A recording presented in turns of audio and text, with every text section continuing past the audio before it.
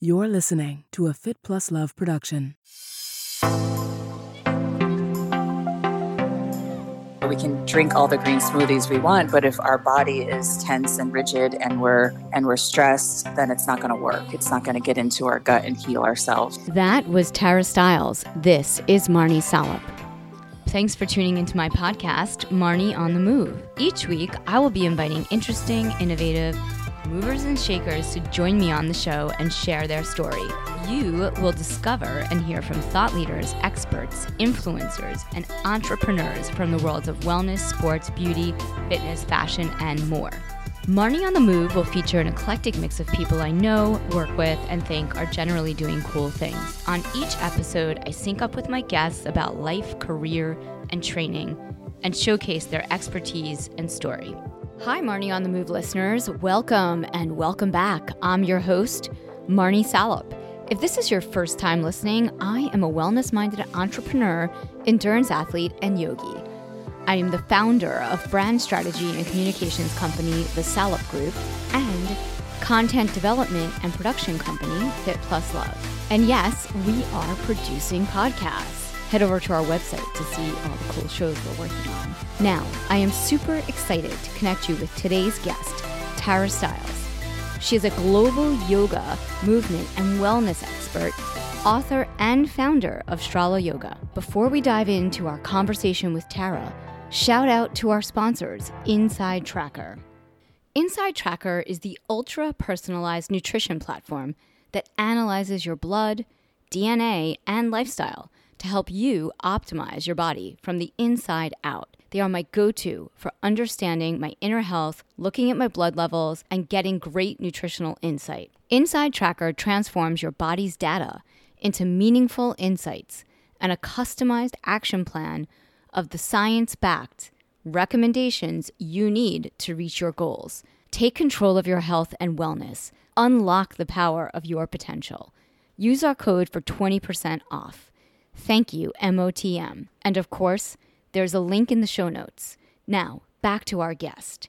Tara Stiles brings a revolutionary approach to being, moving, and healing to inspire millions around the world with her relatable perspective to yoga, meditation, exercise, awareness, nutrition, and everyday well-being.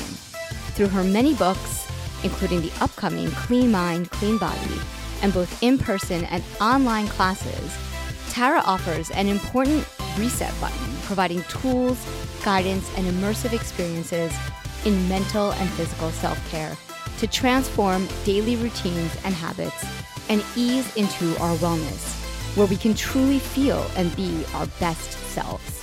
The New York Times called her a yoga rebel, which I love so much. I feel like she's a kindred spirit. Her work has been used in case studies by Harvard University.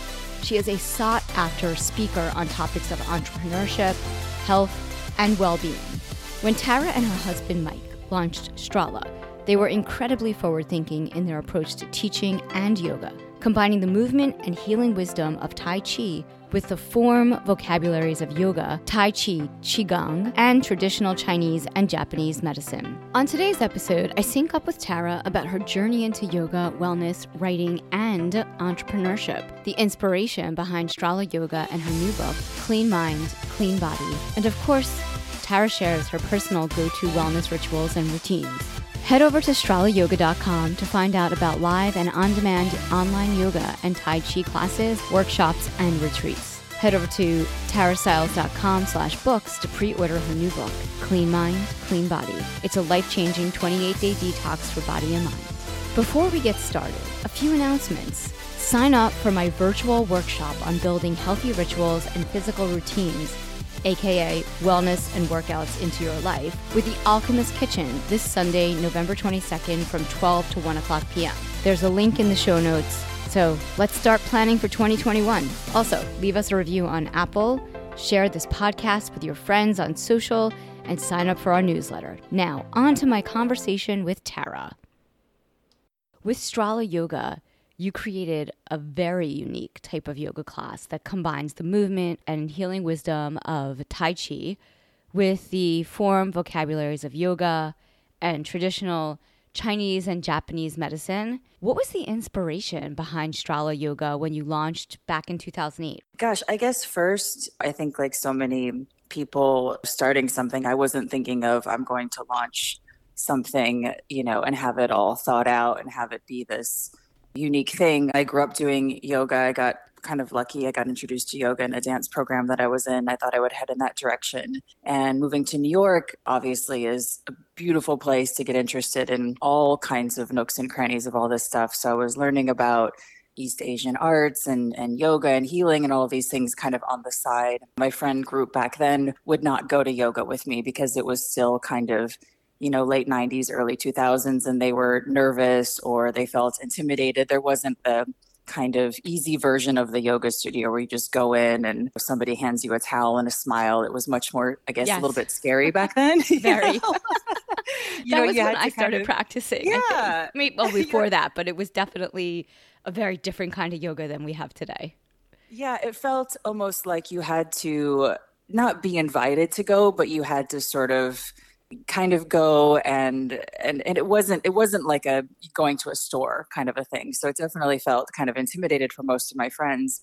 I feel like you did have to kind of be invited. Certain studios, like you weren't allowed to practice unless you committed to it was like 3 to 5 days a week or. I'm all for whatever you tell me to do at your studio. I'm happy to learn. And, I think that's my dance background, like give it to me, kind of a thing. But yeah, my friends were like, I'm not doing that, or I don't identify with that. And meanwhile, I'm seeing them, stressed and exhausted and all of the usual problems that we get over time in life. And I'm thinking, man, yoga is amazing, but you have to, like you said, be invited in this way. And, I could feel it's got to change at some point, but why isn't it changing? It's not like yoga's this new thing. It's this very old thing. Even in America, even in New York, there was the institutions and the buildings that were just bought by donors decades ago, and it wasn't changing. And I thought, well, maybe I can offer a yoga class where I can tell people it's okay to be themselves while they learn this really great thing that's going to help them feel better. So I knew what I was doing was very different philosophically, and looks wise, it was less, I guess, rigid in this kind of energetical way. It was more like, hey, come on in. It's all right. You can be yourself. Right. I think that was the general attitude. That was, back in 2008. But the more I used that as a laboratory, and yoga teacher friends of mine would come and they would say, oh, I never thought that you could just talk to people before class. Right. Because that was sort of this unspoken rule that other teachers have passed down through styles where it's more stoic, or you come in at the last moment and it's almost like church, like the people would stand up. And I just felt like, girl, I was 20 years old and I was learning yoga, and there was barely a yoga teacher training. I did whatever was on the flyer, you know what I mean? Like in the beginning, but it wasn't even like that was a thing either. Right. I just assumed someone bopped you on the head with a peacock feather at some point and said, now you go take your turn teaching, kind of like the dance community was. Right. So, I just started kind of informally, not trying to present myself as some teacher in this way. I even called myself, I said, I don't want to call myself a teacher. That word to me just sounds unlike what I'm trying to share with people. So Mike, my boyfriend at the time, is a mountaineer, and he was talking to me about having a guide. And when you go up a mountain, you have a guide and they kind of show you how to do it, but you're still doing it yourself. And I'm like, yeah, that kind of makes sense for how I want to call myself. So somebody would ask, oh, you're a yoga teacher. I'm like, no. Like, I can take you through a yoga experience that will help you connect to yourself, but it has a much different kind of transfer of energy. It's like the energy is going to transfer from you to you instead of from me to you. So I guess that was my big difference in a way. Yeah, I mean, I remember when you started and launched Strala, and it really was a very pioneering concept because of exactly what you just said. Like there was this like very traditional sort of set in stone way that people practiced, and you kind of made it a lot more approachable, a lot more fun, and there was still a lot of that spirituality that comes with yoga naturally, right? Yeah. And I think what's cool about kind of not telling people how to feel about their spirituality is they feel it anyway, right? But without the sort of imposition of how I would want you to feel or how another teacher would want you to feel or think. And I think that's where a lot of the problems the yoga community and every community has seen with control and abuse and all these things. It's like as soon as you give away your power to, if you have one bad teacher, whatever, that has bad intentions, people can follow them off a ledge and not really have that self-awareness. So I grew up kind of thinking, well, it's important to have common sense, but also learn something interesting, but you don't have to jump off a bridge if somebody is telling you to do that. That doesn't make any sense. Right. So Strala Yoga started in New York City in Soho, and you've expanded your teaching and your program around the world through partnerships with lifestyle brands, studios, teacher training, on-demand classes, and now you're doing live classes. How did all of this come together and evolve, and why? Well, I guess, that same mission of, it still feels the same to me. I just want, essentially my friends to do yoga, and I want everybody to do yoga in a way that feels good for them. I remember that was my first kind of feeling when I took my first yoga class in dance conservatory was, this is amazing. And then my second thought was, why doesn't everybody do this? This can help with so many of our own problems. I mean, not going to cure everything, but you feel better and then you do better. And, I just remember walking around wondering why the heck isn't this kind of normalized and everywhere and talked about in conversations and over dinner and all these kinds of things. And then I learned, you can fall into these dogma and these traps and things. So, as soon as I removed myself from teaching the history of yoga, or kind of gets watered down into, a lot of my yoga teacher friends would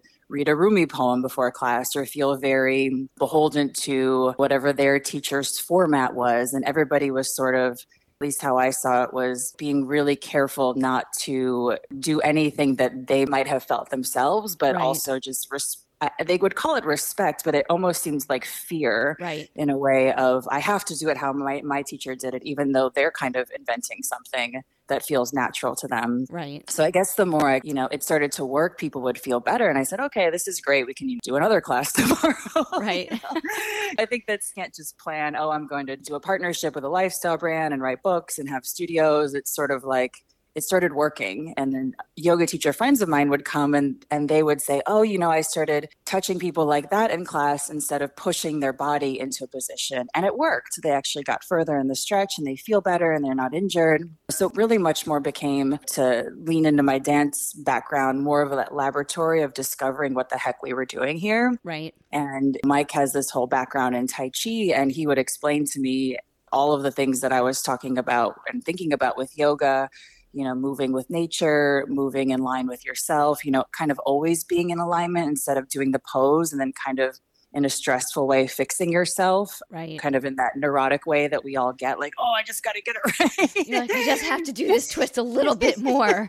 Right, which seems so terrible and self-destructive, but also like that inner drive of, I just want to be a good person and I want to do this correctly because I want it to work. And so it just seems so charged and convoluted. And the more I would learn about Tai Chi through him, and the more I would learn about now a friend of ours, back then, somebody came for a class, Sam Berlind, and we have all these crossovers within my dance background. And he led a shiatsu school in New York for a long time. And his views of shiatsu were the same as how I would like to talk about yoga. And he said, well, in shiatsu, you have a lot of dogmatic people that say, I'm going to heal you. He said, but that doesn't work. It just tries to control people and it doesn't actually help them be healed. So I was like, well, that's really interesting because that's how I like to think about touching people. I like to contact people physically with touch, but it's more that energy is still happening when you're walking across the room to them. If I choose to not show up until the class starts and act like I'm really important, then that sets a different energetic tone and it helps the person feel a certain way. But if I'm a little bit disarmed and friendly and open and conscious with how I'm speaking and how I'm moving, then that may help the healing process of not just them, but me and the whole kind of soup of it.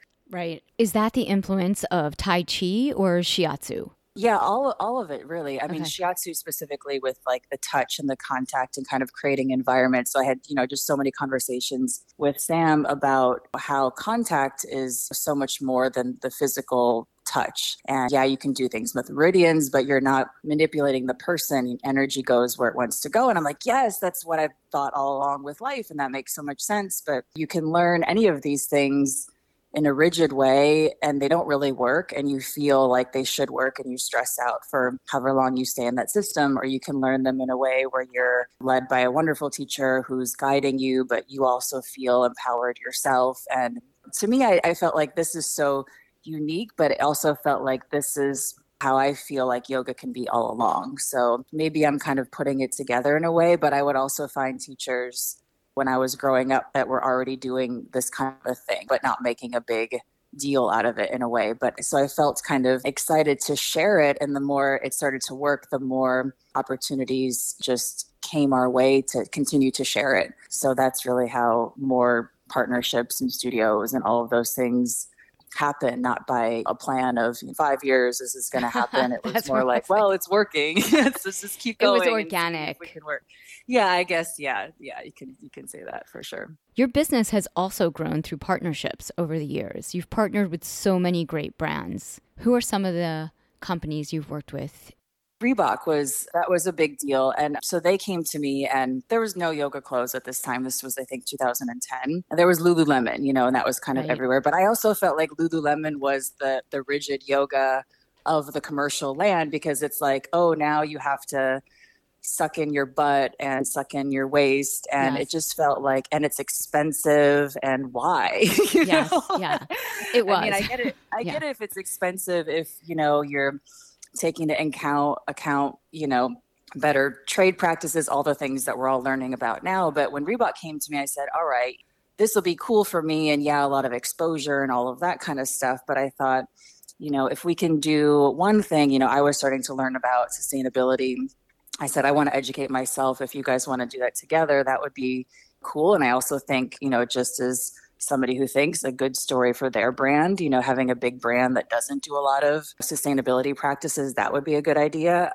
So we started to do like dry dye and things like that. And the more I would read, I would just send them articles and things like that. But I thought most importantly, I'd like to create, I think any person wants to know what they want to wear, so that's the easy part. Right. But, I wanted to wear clothes that looked good, but also felt good. So like comfortable fabrics and soft, cozy sweatpants and T-shirts. And the first shirt that we made was this tank top, and it said, "Who made the rules?" And it was not anything that would make a splash now. But I think for back then, people were like, whoa, that's so controversial. I'm just like sort of mentally taking myself back to 2010 and like what I was doing. Yeah, I was practicing yoga.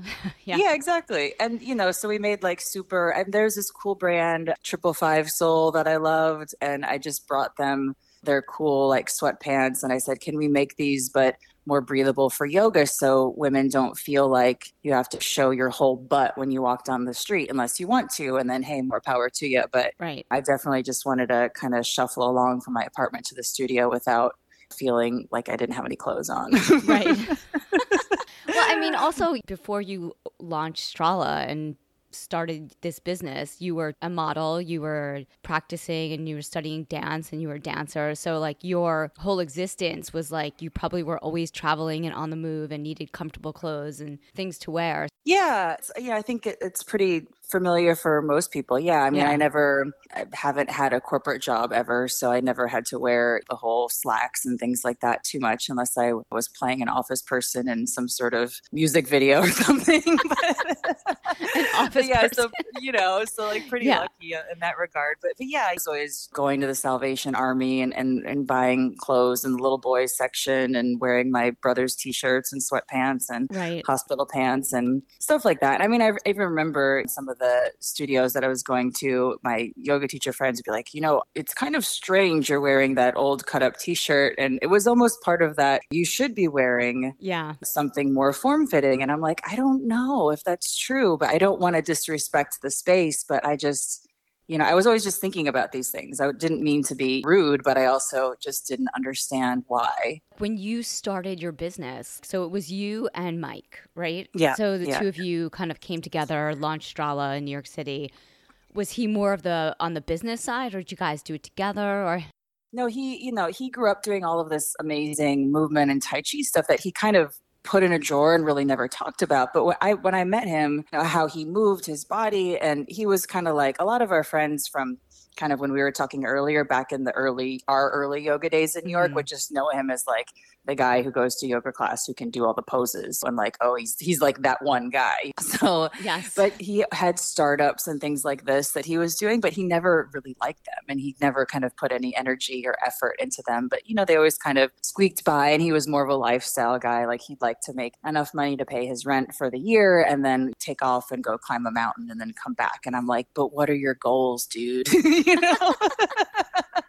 And I'm like, I don't know if this is going to work for me, but you're really awesome. But you're like the river, you just kind of go. So I feel like with Strala and doing something together, at first it was just something on the side he would do. And I don't know if he thought it would turn into something we did with our whole lives, to be honest, but right. It just started working. And I think he started to enjoy it a lot more and enjoy being able to talk to people really before and after class. I mean, I remember we learned to knit one year just for fun, and we would just sit in the studio and knit, and people would just come in. And I mean, we all had a lot more time back then. Uh-huh. And we would just talk to people for hours. And we made so many of our dear friends now that are in the wellness business now, right. because there was none then. People just interested in these things. And I think for him, that was such a big part of it. And it still is for all of us. I mean, we really think of what we do not as, I mean, it is a business essentially, but it's also just people that we like to talk with and communicate with and learn from. And really it's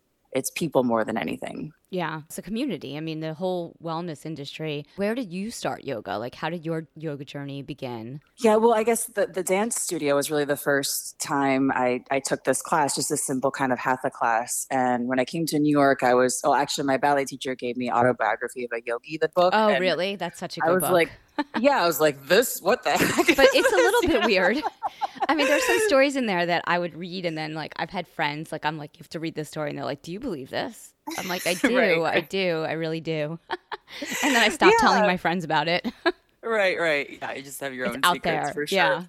Yeah. And so I was, I guess, 17, 18. And then I read the whole thing because I'm a very diligent student. And then on the back, there was the ashram in San Diego. And I'm like, oh, I have to go there. So I went there, literally just walked around and looked at the giant fish and people kind of wandering around. And I'm like, oh, this is yoga. That's interesting.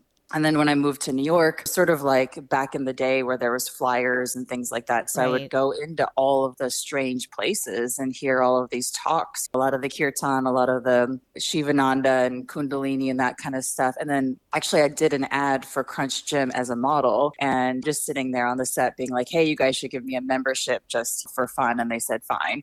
So I went to the gym and they had yoga on the schedule. And I was like, no way, that's in a gym. That's so cool. So I would go and there were so many awesome, really nice teachers. And that was the first time that a yoga teacher said hi to me and talked to me. And I thought that was like incredible, where they were kind of breaking that fourth wall, you know? So Amy Impoliti was one of the teachers that I took classes with. And she was really unique. She turned the lights on because a lot of the teachers would turn the lights down. It would be kind of this low light, kind of moody thing. And she'd flip the lights on. And I'm like, whoa, I'm blinded. What's going on? You're like, this is not yoga. I'm like, this is crazy. And, but she was very serious about it. And she was the first person I met who that was her job. And it was very obvious that was her job. And she had this little BlackBerry where she would have her appointments on. And she was talking to people before and after class about seeing private clients. And she had this scooter. She would go uptown and do things. And I was like, wow, this is a job. This is amazing. So she had a flyer one day, literally like a paper flyer, and she was offering a teacher training program. So of course I did that because it was right in front of me. And that was the first kind of training that I did because I had no idea that there was even such a thing. What are you doing with Strala Yoga and your classes at the moment? In New York, when the pandemic hit, we've had online classes and, supplemental trainings for several years, I guess. But, when the pandemic hit, we were all our community was pretty worried about what was going to happen, but everybody was really cool with each other. And a lot of people are pretty tech savvy already in our community. So they were figuring out how to do the Zooms and all of that. And I just did an Instagram live every day for, I guess, 100 and something days just to give myself something to do, to be honest. I was like, I need to do yoga and I need to see people. So I just did that. And it was really, really nice. And we did take the time to finally figure out our app and the live streaming that we just have been putting aside for so many years because we love going around and seeing everybody. And as people keep showing up for things, the community grows. We spend a lot of time in Europe and in Asia and traveling. And so that's a lot of our year normally. And so that all went away for a while. So we did have some time to get that together finally. So that's a way to express it now. So you're doing them on Zoom as well, your live classes, or you're doing them on Instagram Live still? Not on Zoom. So I do some on Instagram Live just for fun, but we have our Strala app now. So we have every day, which is cool because we have this library of videos from, the last 10 years. So all this stuff. But I feel like I have to be every day with people. So we just do live class every day. And people are like, really? That's so crazy. I'm like, but I need it. I want to see everybody. I talked to some of my friends who are studio owners and it's not just, it's about the community, but it's also like there's so much being a teacher or being an owner in this business, in the fitness and yoga world, that like the reason you do it is because you want to be with people. Yeah. Yes, it's about being with the people that you care about that are in your community, but it's also about you and how you are responding to what's happening. And you get so much from the community as much as you give. Oh, yeah, definitely. That makes a lot of sense. I mean, the whole laboratory feeling of sharing what's happening right now, how we're all feeling, what's going on, because it's so different. I mean, we're not in the banana baking phase anymore. Right. That's so over. It's just that's over. I was watching this thing somewhere like on Instagram or something, and it's like it was an eBay. It was Saturday Night Live, and it was the eBay commercial. Have you seen this? No. Oh my God, it's so funny. I think I was watching it from this weekend, and there was an eBay commercial. And it's like people were putting things on eBay that they bought like in March because they had all these big plans of things they wanted to do and learn. Like a guitar and yeah, stuff. totally. And they're like putting it back on eBay, like, because if you haven't done it by now, you're not going to do it.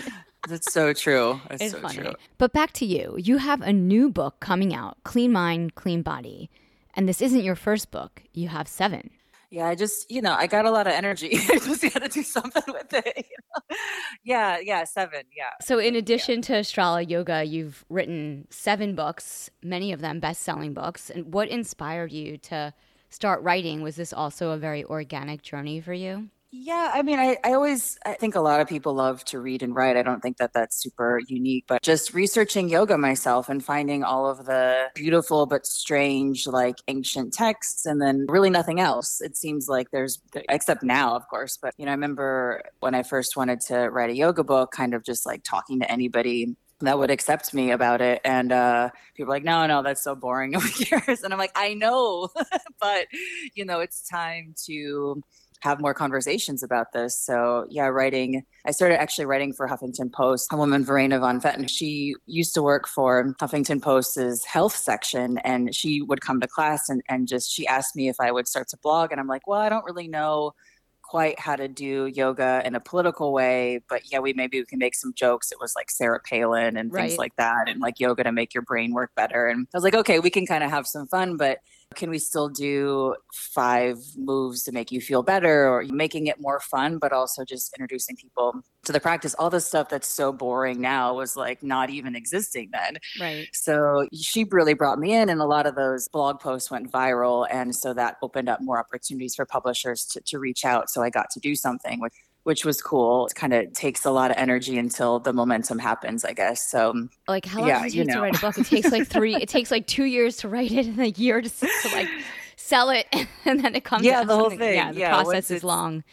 Yeah. It's a passion. Yeah. It's a lifelong passion that you must have. But you're on a good track. Well, I do enjoy it. And I think teaching yoga is wonderful, but I also realize the limitations. I mean, the reason I think about that I didn't continue dancing was I always had a little bit of an existential problem with, well, the only people that can see me are the people that can come into the theater and afford a ticket and all of this. And I think that's changing now with digital in a really kind of cool way. But also with yoga, I mean, you can reach people through a yoga video, but still more people, I would hope, read and can pick up a blog post or a book and kind of get into it that way, and maybe in a different way than they see even in the class that's approachable. You're still sitting on the floor, and that's strange for a lot of people. That's kind of another way in, and another way to talk about it too. I think that can all express our feelings in different ways, but I think it's just another way in to help people connect with themselves. I love books, and they're also like so accessible. You can process the information at your own pace, and then you can take it to the next level, take a class, or or do whatever it is that you're supposed to do in the book. I mean, depending on what it is, right? Yeah, I think it helps so much with people's just ability to take time and think about things and process and come back to. And not that every book with yoga that I've done is a how-to book, but a lot of it is kind of different ways to think about things while you're doing the thing. So then you can go back to a practice or whatever you're doing in your life and say, oh, okay, I can connect with myself now. So it's just like any book, hopefully it affects your life if it's a great book. Before we talk about your new book, I would love to dial into your book, Yoga Cures. Tell me a little bit about Yoga Cures, because it sounds like such a cool book. Yeah, I mean, that was, one of the first. And really the idea with that was so many people, at least back then, I think still now think yoga is this 90-minute experience, or if you don't do this, then you have to do this, or, beginner and advanced and all these things. And of course, you spend time in a studio and hopefully you have a great teacher that you can talk with about whatever's going on with you. And if you have back pain, they'll probably get you down on the ground and show you 3 or 4 things that they have experience with that's helped their friends and themselves. And, there are a few things to get you going with each kind of problem. And of course, it's oversimplifying, but you really can just get down to the ground and take care of yourself in 5 minutes and 10 minutes, in a very specific way to nourish the need that you have at that moment. And I've always felt that that's what yoga is anyway. Even if you're doing that 90-minute class with 30 other people in the room, everybody still feels differently and you're going to get something different out of it. So, why not make it a little bit more specific where people can, look up, I have a headache. Oh, I could do that. I could, it may not cure it, but it may also help me feel better. Yeah. So, I think that's an amazing book. I feel like my listeners would love that, especially my athlete listeners that, cool. I spent like 8 hours on my bike this weekend riding up 9W and laid down on my back. I did some twists and I'm like, I could do Virasana, but I might not want to do that right as the first asana I'm going to do right now, and I was looking at yoga as a way to kind of, I'm like, maybe I should do some back bending because I was like, I was so forward, now I need to open my chest and I don't know, I did some pigeon and I was thinking about, that wouldn't normally be what you do in Ashtanga, right? I'm using yoga in all different ways. So yeah, I think it's really easy just to broaden it beyond, whether somebody does Ashtanga or something else. Yeah. A lot of times classes are, you end up doing the same routine because it works for you over and over. So thinking about, I like to think about yoga as more of a vocabulary, here's the alphabet and what do I need? I like that. I feel like that too a lot about yoga is this is an alphabet. This is the order. You mix it up to see how it works for you. And there's no way that you have to do it. It's just what you prefer. Yeah, definitely. So I'm excited about your new book, Clean Mind, Clean Body. So tell me a little bit about this and when it's coming out. Yeah, so I think the main thing I'm excited about this is looking at how we all are right now, especially at this stage of wellness, being such a big thing, a big business, a big kind of another fear tactic, I feel like so often, and just seeing the trends of rigidity kind of sneak in again, whether it's coming from the outside, but also from the inside. And we're humans, so we want to do our wellness so perfect. And then we end up stressing ourselves out in the process.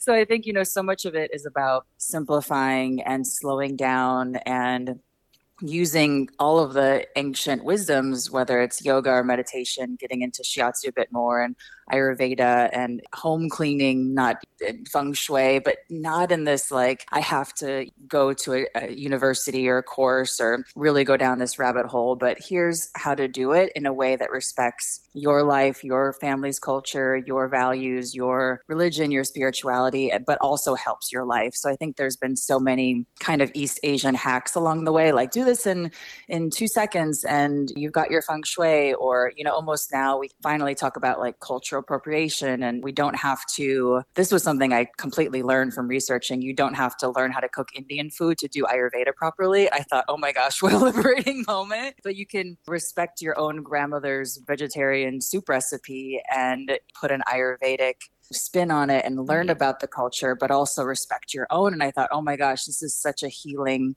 way to think about all of these beautiful practices from another land and without losing yourself in the process. And, Right. just learning everything I've learned about healing in my own process, that's essential. If we forget ourselves and just do the recipe of the thing, we can drink all the green smoothies we want, but if our body is tense and rigid and we're stressed, then it's not going to work. It's not going to get into our gut and heal ourselves. So really that's kind of the overarching message of slowing down and allowing yourself to respect yourself in the process of learning these things, and then having them be in your life as something that's normal and that's there, and not being too panicked about the whole thing. Yeah, I mean, I think when you try to do that, when you try to like fit something in that doesn't fit, it doesn't stick, So Yeah. you have to make it like, yes, like eating healthy or starting an Ayurvedic diet or bringing those things into your world. Like you need to really kind of like bring them in a way that works that for you as an individual. Otherwise they won't work at all. Right. Yeah. Yeah. I think I learned so much. Do you researching offer this one. recipes in your book? It's a 28-day detox for your body and your mind.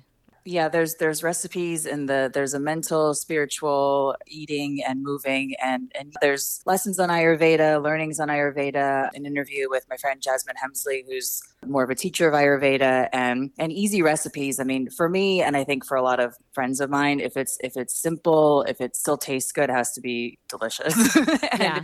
and easy to make, and it's not going to be expensive or hard to find a bunch of ingredients, then I'll probably do it. So those are my requirements for making a recipe and also sharing, for sure.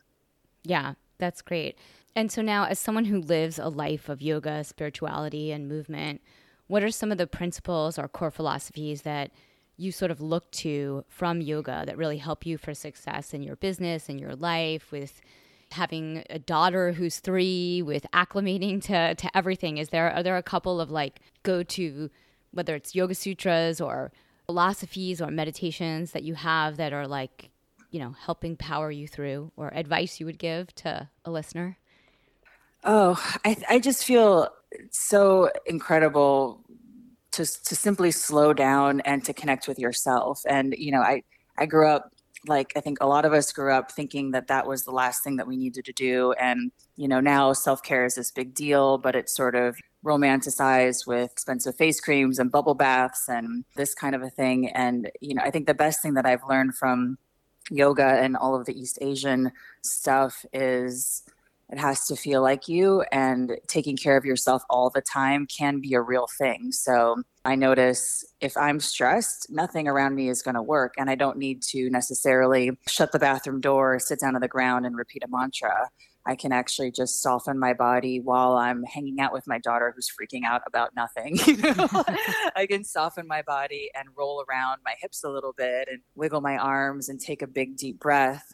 And then whether she's still freaking out, I feel differently about it, or maybe that actually helps her not freak out and helps me not freak out in the process. So I think it's really shifted, from being, for me, from all of these practices and spiritual practices being something I kind of go away in my own private room to do. And yeah, that still Right. happens, to I need to do this all the time. Otherwise, it's just a joke, sort of pretentious, and you're wearing a costume of this idea of yourself. So, for Yeah. us, it's like being a good person. Her and I have our own little practices. We call them like $20 walks. We go outside in Brooklyn and bring $20. And I say, we can go to the deli and get whatever you want. But, afterwards, if you want to give the money to the homeless guy on the corner, we can have a conversation, or we can kind of do whatever we want with this money. So we have, all of these opportunities to kind of change what's going to happen. Am I going to walk outside and just, keep my blinders on, or am I going to open myself up in a better way to the world? And I've learned so much just from doing the second, and had such I feel like, stronger experience in life where I feel better about whatever's happening. You also, speaking of like, doing things to help people and feel better and also give back. In a way, you also offer Strala classes to more than 30,000 schools around the United States and Canada, with the Alliance for a Healthier Generation and the American Heart Association initiative. to combat childhood obesity. Is this all still happening? And when did you launch this? And this is so important for kids, especially right now. Like, are you still doing this? Yeah, both of those organizations, Alliance for Healthier Generation and Box, have super similar missions. And I'm just grateful that I found them and they're like happy to do stuff with me, to be honest, because I learned so much. But they have such good structures for reaching students in schools. They're both free programs all around the US and Canada as well. And, I love coming in. We've offered yoga classes with teachers that are kind of in our network and also online videos that teachers can share. But they're such smart organizations and they're really fun to work with. And we've offered a lot of things through the pandemic as well to teachers to feel better. But I love going in and offering classes for, whether it's the janitor or the principal or whoever, and it's about how to teach yoga to the kids in the classrooms. But really, we do that in the last tiny segment of the class and spend so much time helping the faculty and the teachers just simply take care of themselves. And then, if they feel better, they can show up for the students better. And just, it feels so great to be able to go and share these practices with people that literally, they don't have time. They're dedicating their entire life, to a great cause, and they really need it. So we've done some neat kind of events during the pandemic as well as other times. And, I just get so excited and grateful every time I see them because, they're so caught up with so much love, but also tension. And if I can take some of that tension away that they hold on to because they're just trying to keep it together, and it's understandable, to show them that, okay, you can soften a little bit, breathe a bit deeper, and you'll still have all the energy you need, but you don't need to hold on to that tension. It's not serving you in that way. So yeah, it feels amazing to be able to have these beautiful structures that are so organized to just go in and, do what I can do. That's really great. I feel like people need that more now more than ever. So I think it's the perfect time for anyone that's needs yoga. I think everybody needs yoga. in some way or another, whether it's a book or a practice. But this was really awesome, Tara. Thank you so much for taking the morning and the time to chat with me on the podcast. Thank you so much.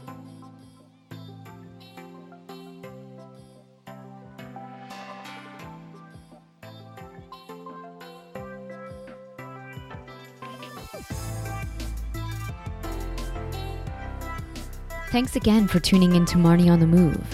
If you like what you hear, leave us a 5-star review in Apple Podcasts. Follow us on social at Marnie on the Move for Facebook and Instagram, and Marnie Salup on Twitter. Head over to our website, marnieonthemove.com, for more info on this episode, links in the show notes, and of course, sign up for our quarterly newsletter, The Download, to get updates, deals, giveaways, and information on future events for 2019. I want to hear from you. Email me, marnieonthemove1@gmail.com, and let me know what you're enjoying, what you want to hear more of. If you have questions for our guests, just reach out.